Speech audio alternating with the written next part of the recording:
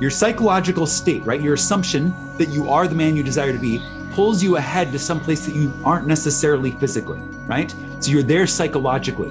Then your senses, right, which are kind of your links or your anchors in the 3D world, 3D physical world, will pull you back, right?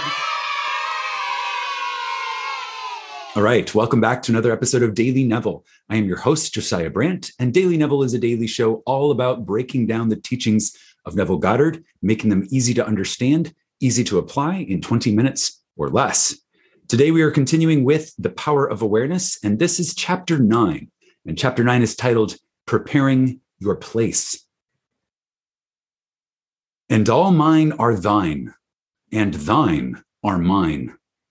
John 17:10.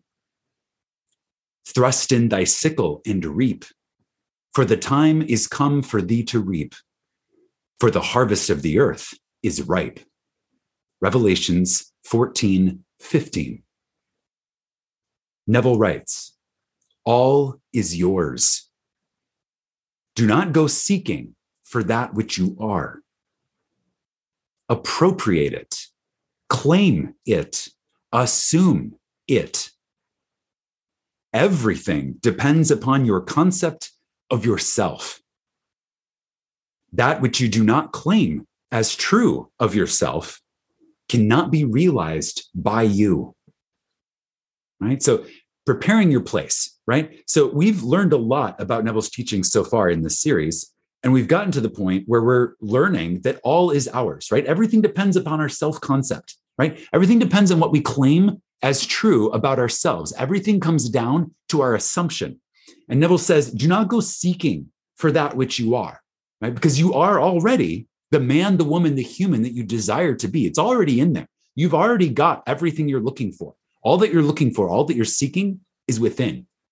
It is simply a matter of moving from a state of looking, right, or searching or trying to get, and moving into a state of being and having, right? Move into the state of being and having, assuming that you are, so being, and assuming that you have, having, right?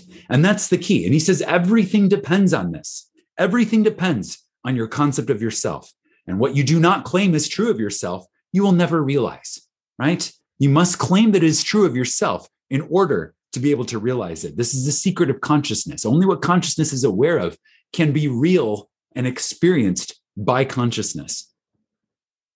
Neville writes, the promise is, whosoever hath, to him it shall be given, and he shall have more abundance. But whosoever hath not, from him shall be taken away, even that which he seemeth to have. Now, I remember as a child listening to this Bible verse and finding it very confusing.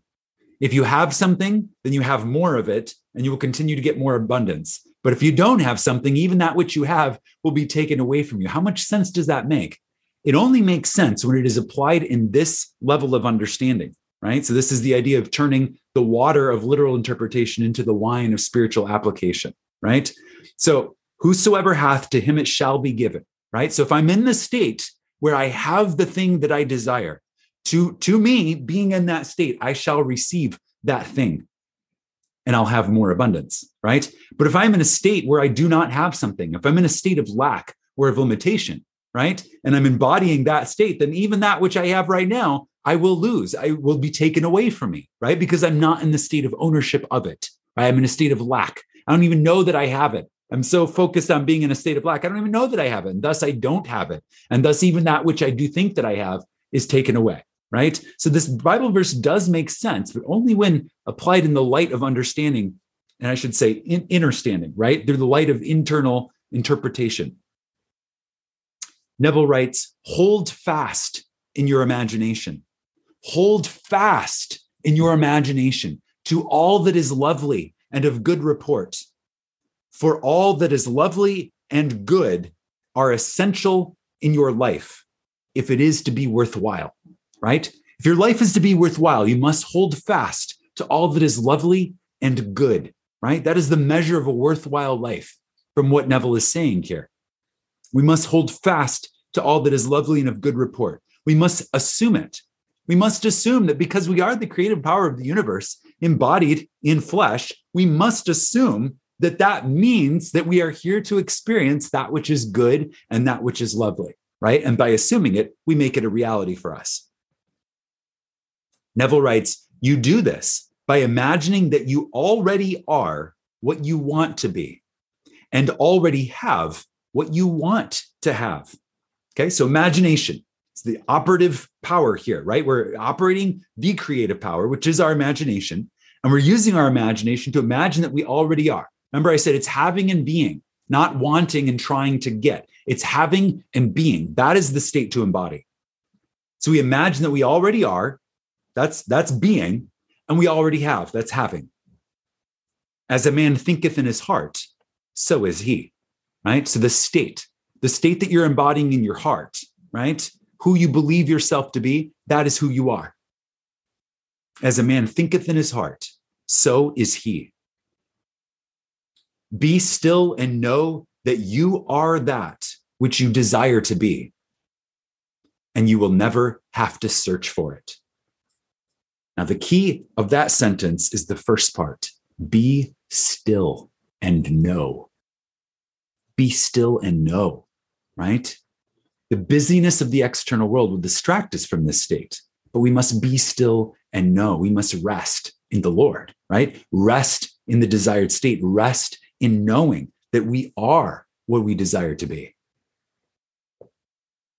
In spite of your appearance of freedom of action, you obey, as everything else does, the law of assumption.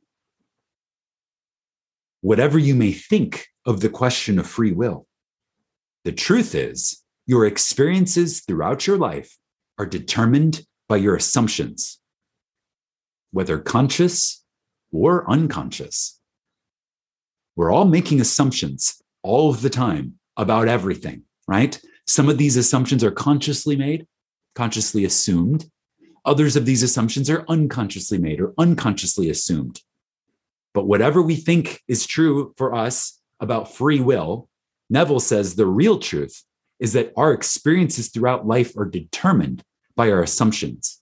Now, we talked about this at length in the episode titled Assumptions, right? We talked about the power of assumptions. Neville writes, an assumption builds a bridge of incidents that lead inevitably to the fulfillment of itself, right? Now, this I can think of so many examples from my own personal life of how this is true. An assumption builds a bridge of incidents, right? So you can begin to assume, right, that you have a certain skill set. And next thing you know, you start to research how to cultivate that skill set further. Next thing you know, you're looking at schools for that skill set, right? Next thing you know, you're enrolled in a school for that skill set. Maybe you traveled across the country, right, to explore this skill set. And next thing you know, you assume that you're pretty good at it, right? So you start looking for jobs that will acknowledge, allow you to apply and acknowledge your skill set, right? And so next thing you know, you are professionally a person who uses that skill set and is paid to apply that skill set. And where did it all start? It all began with an assumption. It all began with an assumption. And now your entire life has been shaped by what started as this tiny little seed of an assumption. An assumption builds a bridge of incidents that lead inevitably to the fulfillment of itself. Man believes the future to be the natural development of the past. But the law of assumption clearly shows that this is not the case, right? So he's saying the future did not come as a natural development of the past. No, the future actually was shaped by your assumptions, right? So Neville says your assumption places you psychologically where you are not physically. Then your senses pull you back from where you were psychologically to where you are physically, right? Okay, so your psychological state, right? Your assumption that you are the man you desire to be pulls you ahead to some place that you aren't necessarily physically, right? So you're there psychologically. Then your senses, right, which are kind of your links or your anchors in the 3D world, 3D physical world, will pull you back, right? Because psychologically you're over here, then you measure something with your senses, you're like, oh, I'm actually physically here, right? So at this point, you have paved the way or you've built the bridge psychologically, right? But physically, you're still back here. And then what he says is when your senses pull you back, from psychologically to where you are physically, it is the psychological forward motions that produce your physical forward motions in time. And he says this is not unique. It's not unique to him saying this. He says precognition permeates all of the scriptures of the world, right? So in order to get from here to there, I have to go there first psychologically. And my movement psychologically predetermines my movement physically, right? Now, this is a mystical secret, right? And something that will reveal itself to you as you sit with this idea. Practice moving somewhere psychologically, and then allow your senses to pull you back physically to where you are physically. And then notice how your psychological forward movement predetermined your physical forward movement. He gives a quote here from John 14:2, 3, and 29. He says, "In my Father's house are many mansions. If it were not so, I would have told you. I go to prepare a place for you. And if I go and prepare a place for you, I will come again and receive you unto myself, that where I am, there you may also be. And now I have told you before it came to pass, that when it is come to pass, you might believe." Now, this is an example of precognition in the Bible. The teaching of precognition, the teaching of this idea of move there psychologically first, prepare your place, prepare your mansion first, and then psychologically, and then allow the physical world, the movements to carry you forward into that psychological place. Neville writes, the I in this quotation is your imagination, right? I go to prepare a place for you. The imagination is preparing the place. The I in this quote is your imagination, which goes into the future, into one of the many mansions. A mansion is a state desired.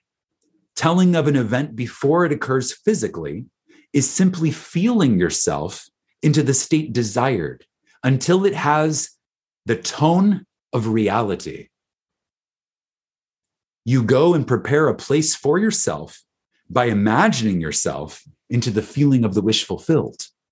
Right? So you go there ahead of time and you imagine what it feels like. And that's the feeling of the wish fulfilled. And that's also preparing the place. That's preparing the mansion. Then, Neville writes, you speed from this state of the wish fulfilled, where you have not been physically, back to where you were physically a moment ago.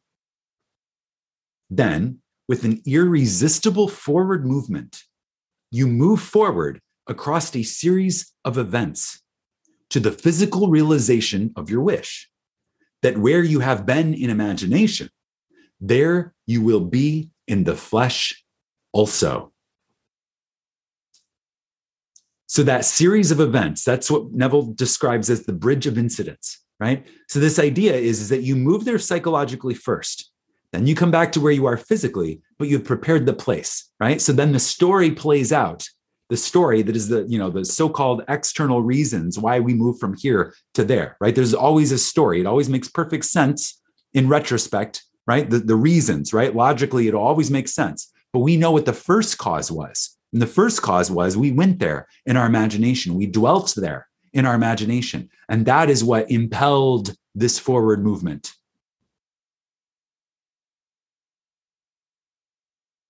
Unto the place from whence the rivers come, there they return again. Ecclesiastes 1:7. And that's how Neville concludes this chapter, preparing your place. I have a prompt for you. What are you doing to prepare your place? Are you living in the feeling of the wish fulfilled? Let me know in a comment below. Are you enjoying this? What did you learn today? Right? This is an opportunity to reinforce this for your own consciousness, as well as give a gift to the others who will be reading your comments. Tap the thumbs up button to help other people find these teachings, and make sure you subscribe to this channel so that you get Daily Neville tomorrow. Imagine wisely, my friends, and I'll see you in the next.